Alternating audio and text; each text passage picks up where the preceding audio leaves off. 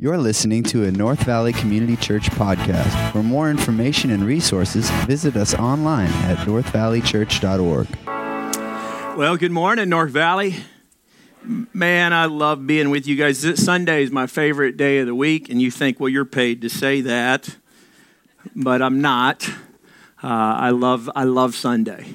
I'm reminded of the goodness and the graciousness of God and singing and worshiping. And I want to encourage you as a regular habit of preparing for church on Sunday is that you ask God to start doing the work on Saturday night so that when you come on Sunday, you hear a fresh voice from God, that you are reminded of God's great love for you. And every time you take communion, do this. Remember, God loves you so much.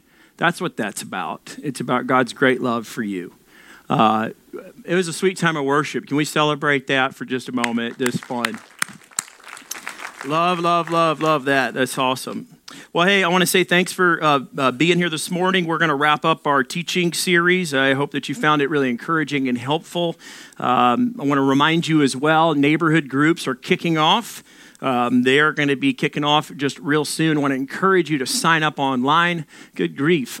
This spring semester is going to be we have 5 months, January to May, in the sense of just it's a really good, healthy time for a lot of new people to be involved in the church. These neighborhood groups are a lifeline. I heard a lady tell me the other day, if it wasn't for a neighborhood group, she didn't know how she could get through her marriage without that support of that.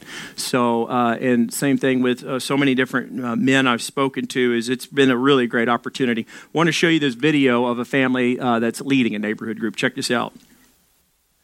Good morning, North Valley. We're the Smiths. I'm Rob. I'm Carla. I'm Reagan. We've lived in our house for about 3 years now. And in 3 years, I think we've met one neighbor. Yeah. So to say we have felt disconnected in our neighborhood is probably an understatement. In September of last year, we felt called to check out North Valley. So we did. And we've been here ever since. In January, we joined our first neighborhood group. Mm-hmm. And that disconnected feeling is certainly gone. It's great to have a group of people that we can share life with, whether that's the highs, the lows, the everything in betweens.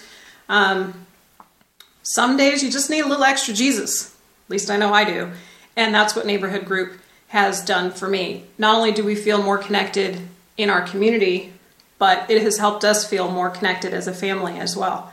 Reagan, what do you like about Neighborhood Group? I really like that we just get more Jesus and God, and we get to connect our relationship with friends and really just have more time with Jesus and God. All right. There's good food, and we want to invite you to come out of your comfort zone and grow. And I heard something about a dance-off at some point, so we could use some extra dancing skills too. Thanks. We hope to see you soon. Bye.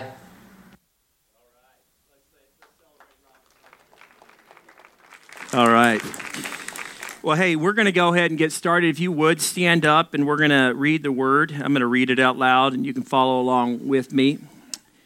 The Apostle Paul is going to help us understand the great rewards in living a generous life this morning.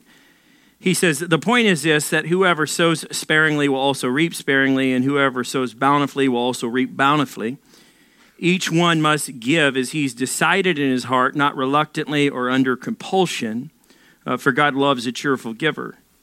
And God is able to make all grace abound to you, so that having all sufficiency in all things at all times, you may abound in every good work. As it is written, he has distributed freely, and he's given to the poor, and his righteousness endures forever. He who supplies seed to the sower and bread for food will supply and multiply your seed for sowing and increase the harvest of your righteousness. You will be enriched in every way to be generous in every way, which through us will produce thanksgiving to God. For the ministry of this service is not only supplying the needs of the saints, but is also overflowing in many thanksgivings to God. By their approval of this service, they will glorify God because of your submission that comes from your confession of the gospel of Christ and the generosity of your contribution for them and for all others. while they long for you and pray for you because of the surpassing grace of God upon you. Thanks be to God for his inexpressible gift. This is the word of the Lord. Amen. You can be seated. Heavenly Father, thank you for your word. Thank you that you're the greatest giver of all. Lord, help us to see what you've been doing throughout the ages in the hearts of men and women in churches to share and be a giver and a servant of you, the Almighty King of glory. In Jesus' name we pray. Everybody said, amen.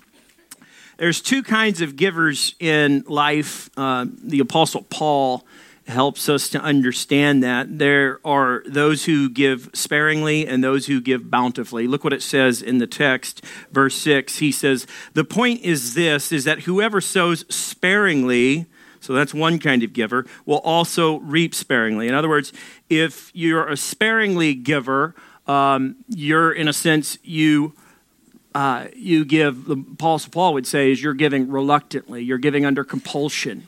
You're not giving with a cheerful heart. You're not giving, deciding ahead of time. It's more of an impulsiveness. And he says there's little reward in that. There's, you will reap sparingly. And then he goes on to say, but whoever sows bountifully will also reap bountifully. There are those in life that give sparingly and those who give bountifully. Which kind of giver are you? The Apostle Paul is indicating to the Corinthian church, not that these folks aren't giving, and they're needed to give, and here's why. Because the church in Jerusalem is struggling. That's the mother church. That's the first church that really took off. After the death, burial, and resurrection of Jesus Christ, Jesus had told the disciples to go into Jerusalem and wait for the Holy Spirit, and the beginning of the church would start in Jerusalem, and then it would spread out.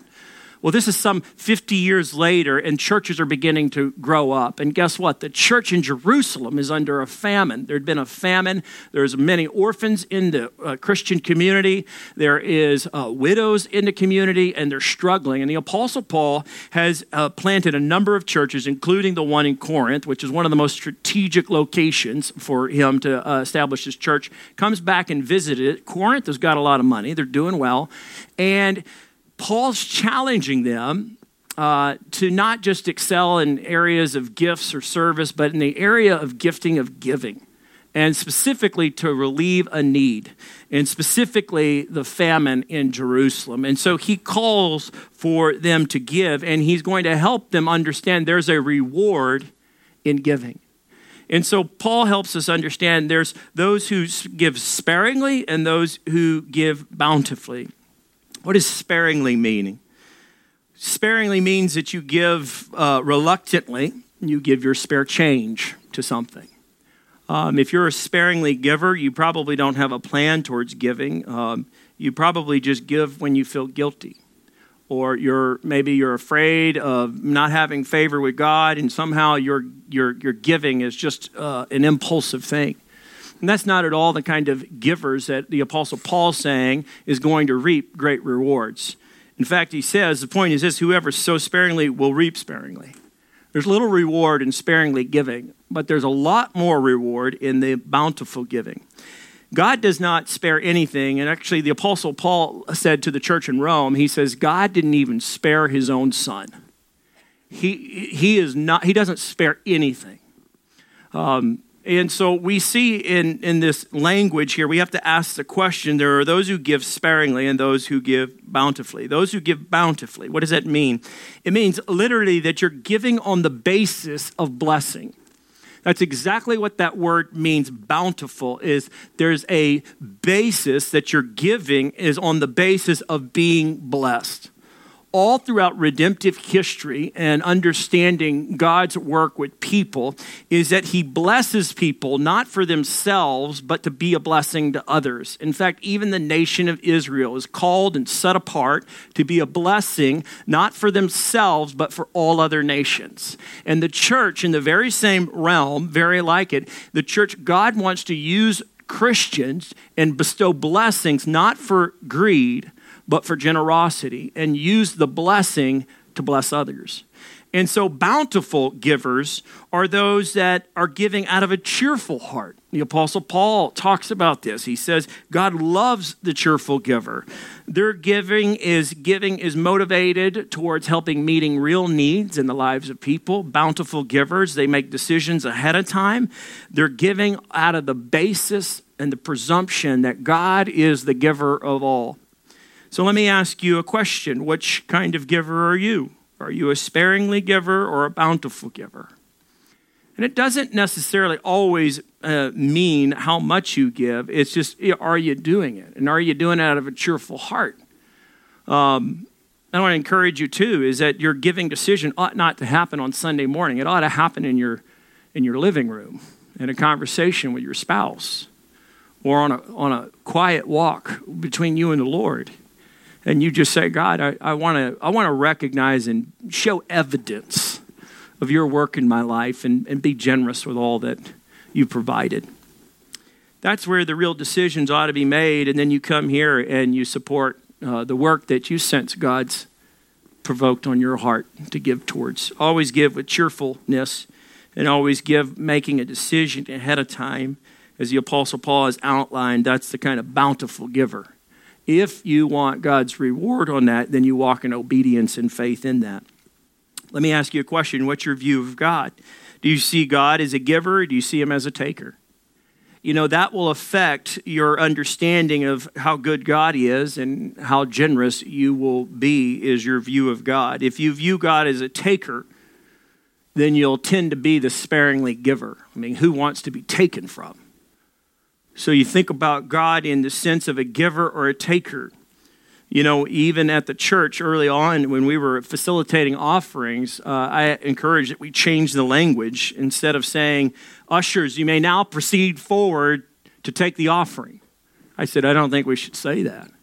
I think we should say, ushers, you may now proceed to come forward to receive the offering. Because it changes really the expectation and understanding of how your heart should be. Your heart should be is not, you don't give under compulsion. You're not being taken from. You're giving out of going, I'm giving on the basis of blessing. I see God as a giver. And you willfully decide and make a decision. Never give a penny to this church or any other church under compulsion, guilt, fear, or anything like that. Always give ahead of time and understanding. I want to give so I can honor God and further his kingdom work. And so the Apostle Paul wants us to understand before he gets into kind of helping us understand the rewards behind being a bountiful giver or a generous giver. He wants to make sure that we have the right thinking and theology of who God is. Do you see God as a giver or is God as a taker? God is a giver.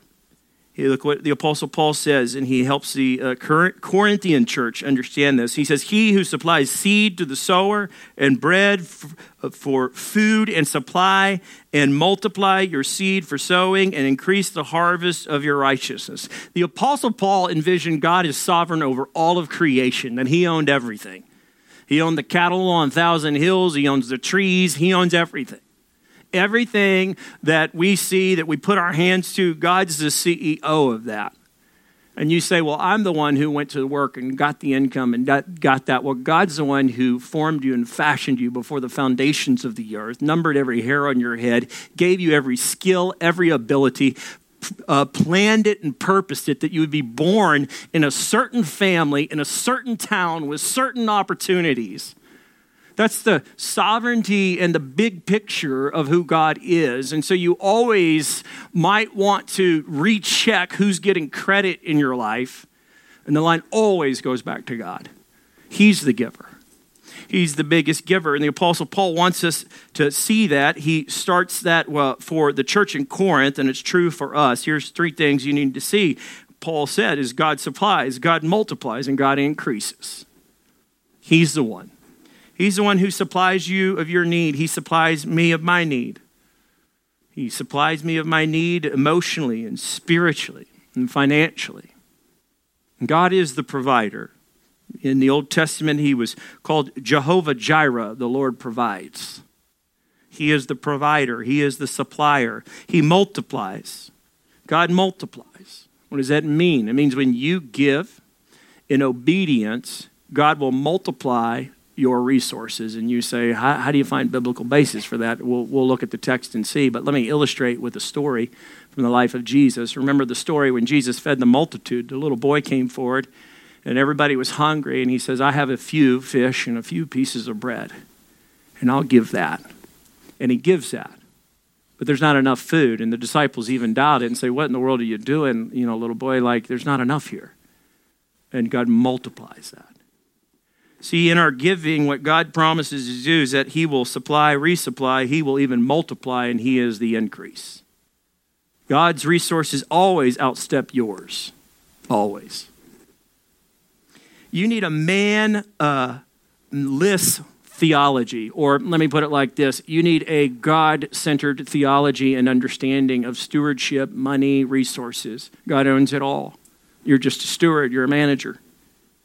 And he's the one who owns it all. This is what the Apostle James said. From every good and gift, every gift and every perfect gift is from above, good gift, and is coming down from the Father of lights, with whom there is no variation, shadow due to change.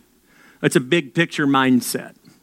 God is not a taker. He is a giver. And if you don't understand that, then you'll be the sparingly giver. You'll be the giver who gives sparingly. God rewards generous givers. The Bible says is that God rewards those who earnestly seek him. The question comes is, what is this increase of harvest of righteousness that the Apostle Paul has spoken about to the church in Corinth, and what does that mean for us? I think there's 5 points to help us understand this, aspects of this harvest of righteousness. Number one is that God gives a greater ability to be generous. That's a really cool and great thing. Look what it says is you will be enriched in every way to be generous in every way.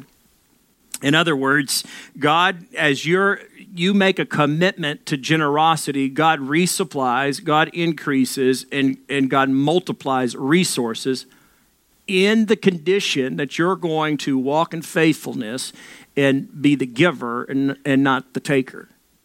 God wants to use Christians and people all around the world that have a generous heart to further kingdom work and mission initiatives and outreach initiatives.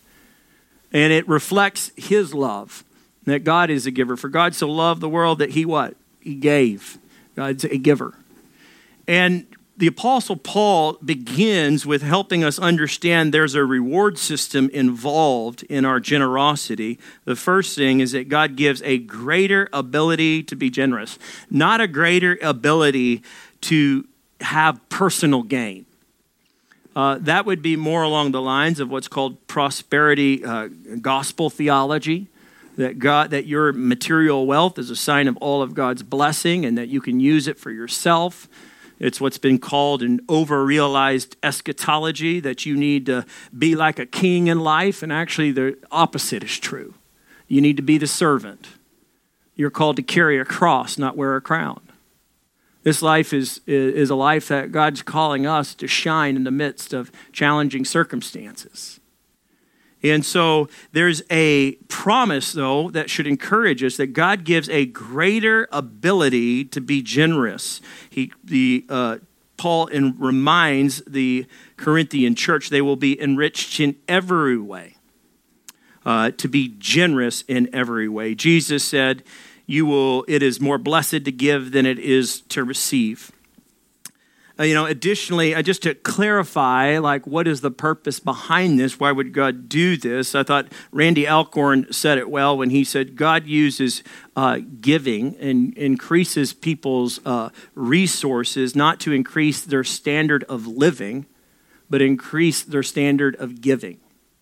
God wants to bless others through your life. Everything that you've got, God sees it as his property and his possession, and wants you to be a good steward and faithful manager of it. But he wants to use you to help other people.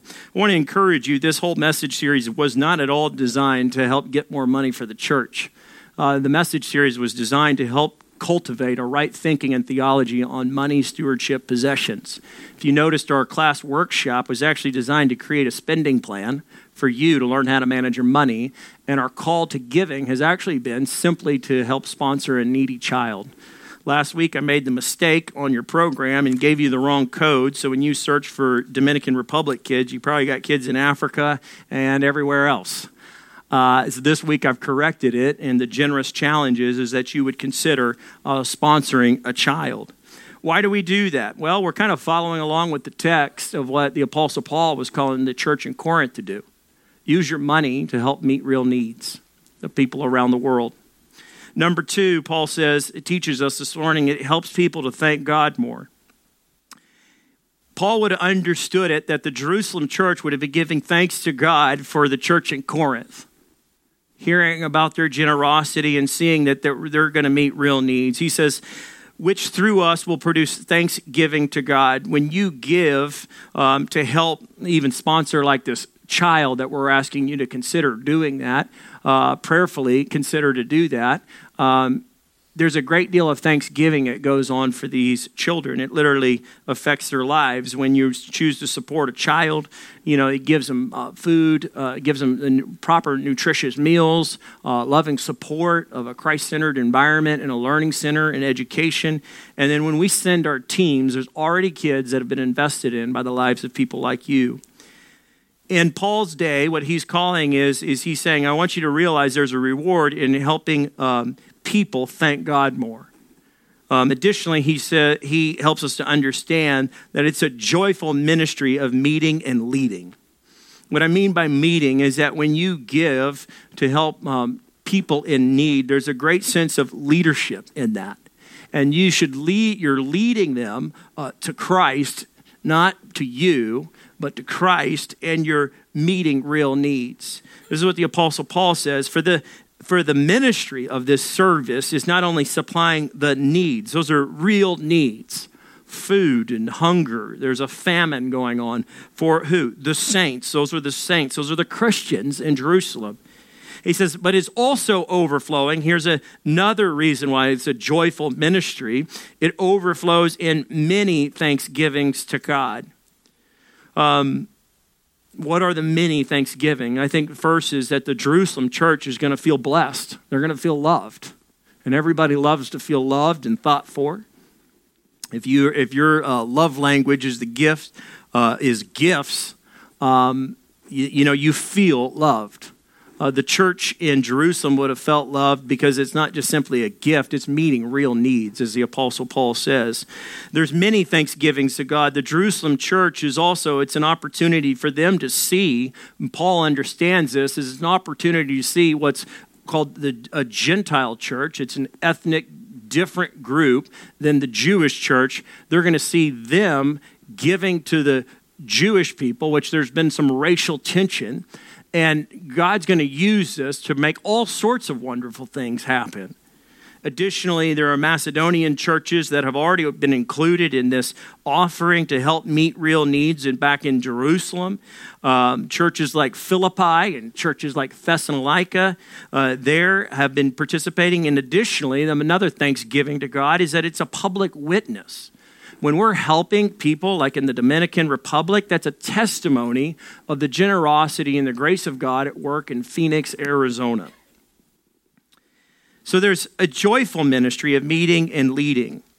We as a church historically have sought to help meet real needs. When I first showed up in Arizona, I met with the governor and asked what were some of the key needs in the city, and they talked about food insecurity in Deer Valley. Well, since the time this church has started, we've helped feed over 2,000 families in the Deer Valley community to help secure just food during holiday seasons.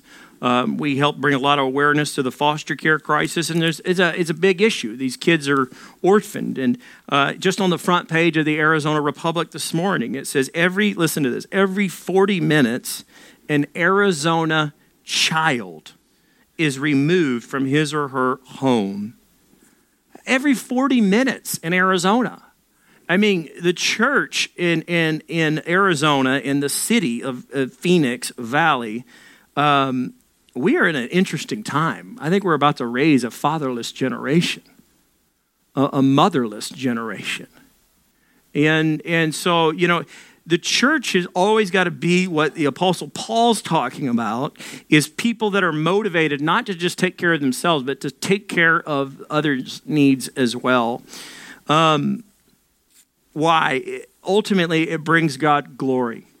It brings God glory. Number 4, giving brings God glory. He says this, by their approval, that's the church in Jerusalem, of this service, that's this ministry of giving, they will what? Glorify God. What does that mean, to glorify God? I think it means going public with God's infinite worth.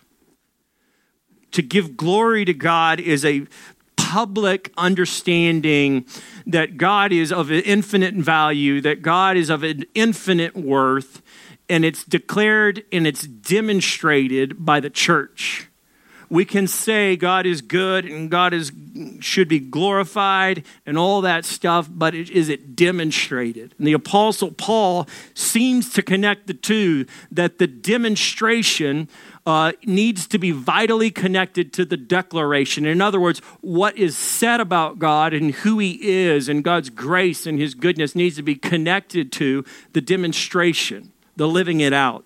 And he says, by their approval of this service, meaning receiving this ministry to help relieve the needs in Jerusalem, what are they going to do? They will glorify God because of your submission.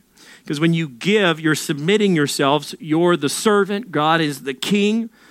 That comes from the confession of the gospel of Christ. When we commit ourselves and we understand the good news of God, that we give God our sin and he gives us righteousness, it creates in us a desire for generosity. It should, at least. And the generosity of your contribution for them and all others. It brings God glory. It meets real needs. I want to pause for a moment and tell you a story of when I was in seminary. We didn't have a lot of money, and in fact, we got so financially destitute that we could barely cover our bills, and our car was going down and breaking down, and there in Dallas. And I went to a counselor at the school and told him that my family was struggling to make it. And he said, what do you need? And I said that word, need. And that's been mentioned in the text multiple times. There was great need in Jerusalem.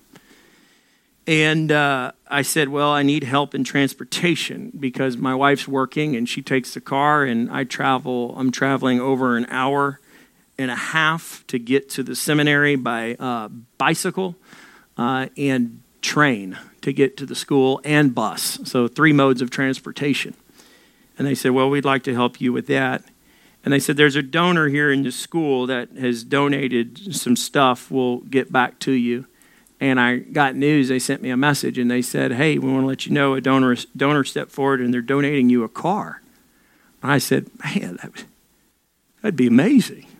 Told Leslie at dinner, sweetie, the seminary called, and they said that somebody's donated a car. And I started thinking, maybe it's like a cool car, like a Corvette or something, And then she's like, oh, don't get your hopes up. And so I go to the seminary, and they go, well, it's not much. And it was a minivan. And it was wood paneled, So I decided, you know what, man, it was a blessing from God. It was wheels, man. So I went home, and my kids named it the Swagger Wagon, Woody. They named it Woody. And, it's a humbling process, because when I got married, it's just like I felt like my life got on fast track for ministry, and I really did. I had to give up so much. And the older I grow in my faith, and as a father too, you realize life's just not about you, And it's so much more blessed to give than it is to receive. And so through that process, I had sweet 4-wheel drives growing up and doing all that. And then I got married and I got like a Nissan Sentra, It's terrible. And If you got a Nissan Sentra, it's not a slam on you. I'm used to trucks, sweet trucks. So then I go to seminary and I get humiliated with this little minivan, and receive it though, and the kids love it. That made it a lot better. The kids thought it was cool. Let's go on a ride in Woody. So I'm driving them around, embarrassed, but happy at the same time. And I go down the road from time to time and I give God glory. And I say, thank you, God, for providing for me, meeting my needs. Thank you for that. And then when I got out of seminary, I had the opportunity. I had a dear friend that I loved tremendously. He was a former worship leader. He struggled with bipolar disorder. He was like the Van Gogh of music in the church. Super, super creative, and brilliant mind. And always up and down, That's the way it goes with that disorder. And he could never hold down a job. And he didn't have a good father, and he struggled a lot to feel loved by God. And so I'm driving up from Dallas to Little Rock, and I start praying while I'm in Woody. God, you've been so gracious to me. God, you've been so good to me. Even in this blasted little Woody, I thank you for your goodness to me. Who do you want me to give Woody to? And Anthony came to my mind. And I went to Little Rock, and I met with Anthony. How are you doing? Working at Starbucks. And he says, I might be losing my job, and my transmission just went out, and I'm scared to death because I don't know how to pay rent. And I said, well, God's been good to me, Anthony. And I came today because I was just asking if God would give me an opportunity to be generous back. He's blessed me. And today I want to bless you. Here's a new vehicle. He loved it because he's a musician. So he could load all his music gear in the back of Woody, and he had nothing to prove and no one to impress. He was better off in that department than I was at the time. And it was a joyous experience. When you give, it's a joyful ministry of meeting real needs and leading. I'm not asking you to give to the church today. I'm asking you to think about sponsoring a child in great need. Why? Because it's joyful. Man, getting to meet real needs is probably one of the richest things you could experience in life. And leading people to praise God, to go just at the right time, this gift showed up. Just when I thought it was over, God used you to make an impact in my life. Giving brings glory to God. It's going public about the infinite worth of who God is and what he's about. Number 5, I want you to see this morning is that giving unifies believers. When you give towards just say the Dominican Republic, the Christians in the DR say, we're in this together. We're not forgotten about. These children have their needs met, not because of we're the good indigenous leaders, local leaders in the DR, although that's important, but there's a surplus of riches that are flowing into this mission house, this learning center to flourish and give the needs that these children need. There's a partnership that goes on. Giving unifies believers all together. The Apostle Paul understood the really big importance of this. He says that this will be the result. While they, that's the church in Jerusalem, long for you, there's this affectionate now disposition, which has been previously a historical, racially tension area in the relationship between Jews and Gentiles. It'll change that in the giving. While they will long for you and pray for you because of the surpassing grace upon you. And then Paul ties it back down into an understanding of how good God is. He says, thanks be to God. God is good. God's the greatest giver. God's the source of every blessing. He says, for his inexpressible gift, that gift is Jesus Christ. In 2 Corinthians chapter 8, Paul starts this whole generosity conversation with the church in Corinth, talking about the grace of God. And here is where he ends it. And to him, he thinks everything starts and ends with God when it comes to about resources. I want to encourage you to think about how you're doing in this area. I'm going to ask some of you to stop giving if you're giving under compulsion. If you're giving out of a reluctant heart. I want to encourage you to take a walk today. Go on a walk and look up at those mountains, the Sonoran foothills, and look at the homes around there and think about how God's made everything. And ask him and say, God, where's my heart? Do I really see that you provided everything for me? Some of you can't see the goodness and the graciousness of God, and here's why. Because you've focused on your problems way too much. You've focused on your problems and you haven't looked to God's plan and purposes. And that is a problem. It will blind you from understanding the goodness and the graciousness of God.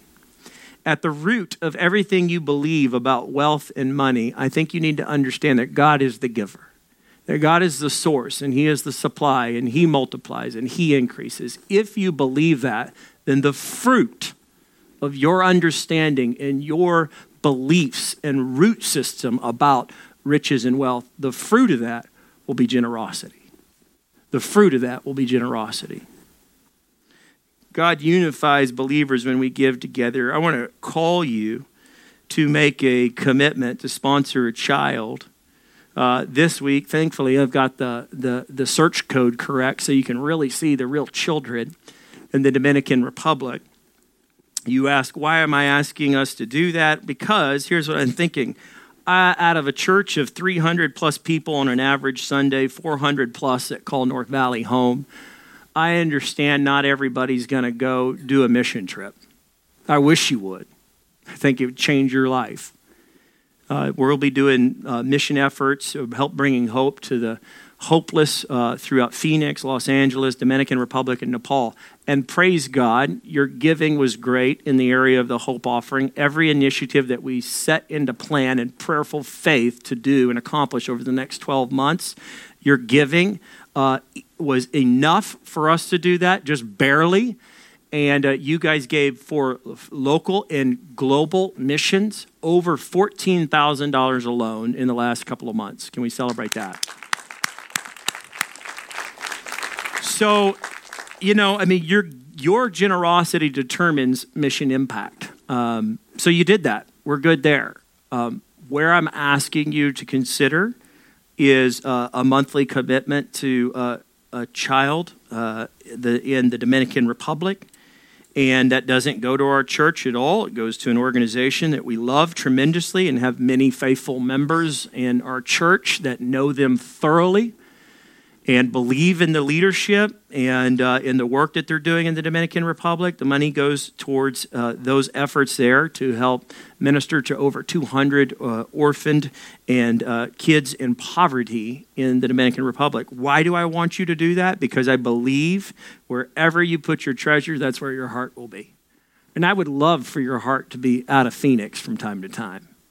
I'd love for your heart to be in places all around the world where God's heart is.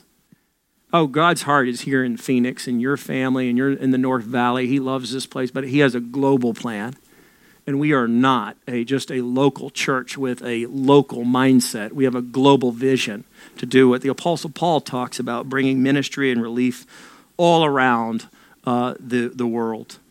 So let me encourage you in this. I want to show you a video of what God's been doing in our family. My wife has taken up the call to step forward and go to the Dominican Republic. She's supporting a dear friend who will be leading the Dominican Republic mission trip this summer. I want to encourage you after service to go meet Christina out by the missions banners. And over the next few weeks, we'll be highlighting our work outside in the hallway in Nepal, in Dominican Republic, in Los Angeles, and in Phoenix. But check out this video of Leslie's going to share a little bit about what she got to participate and do this last summer.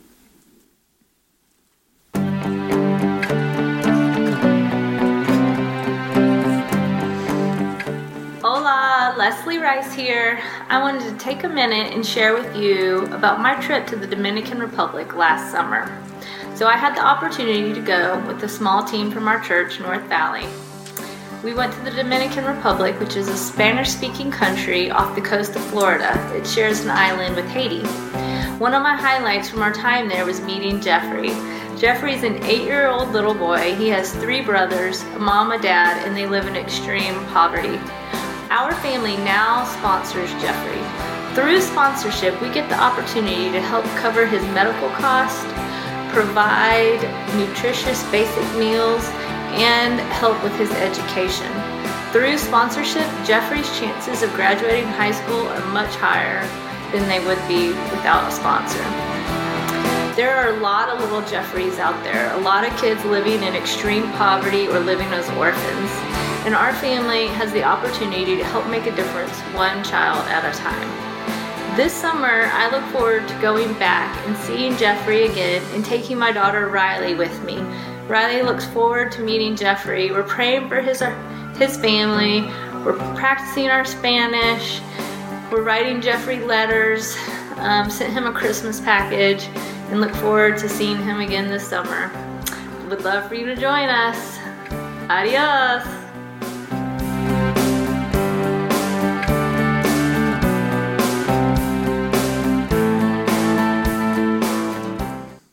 Well, on your program, you've got the North Valley Generous Challenge. This is the last week that we'll be promoting this, but I want to encourage you. You can go online today, and at the Vision Trust, and at the upper right field, you can see, just type in DR006. And if you didn't grab one of these programs, grab it on your way out. Let's stand, and we're going to worship together and close out our time together. Thank you for listening. To become a supporter of North Valley Community Church, give online today at northvalleychurch.org.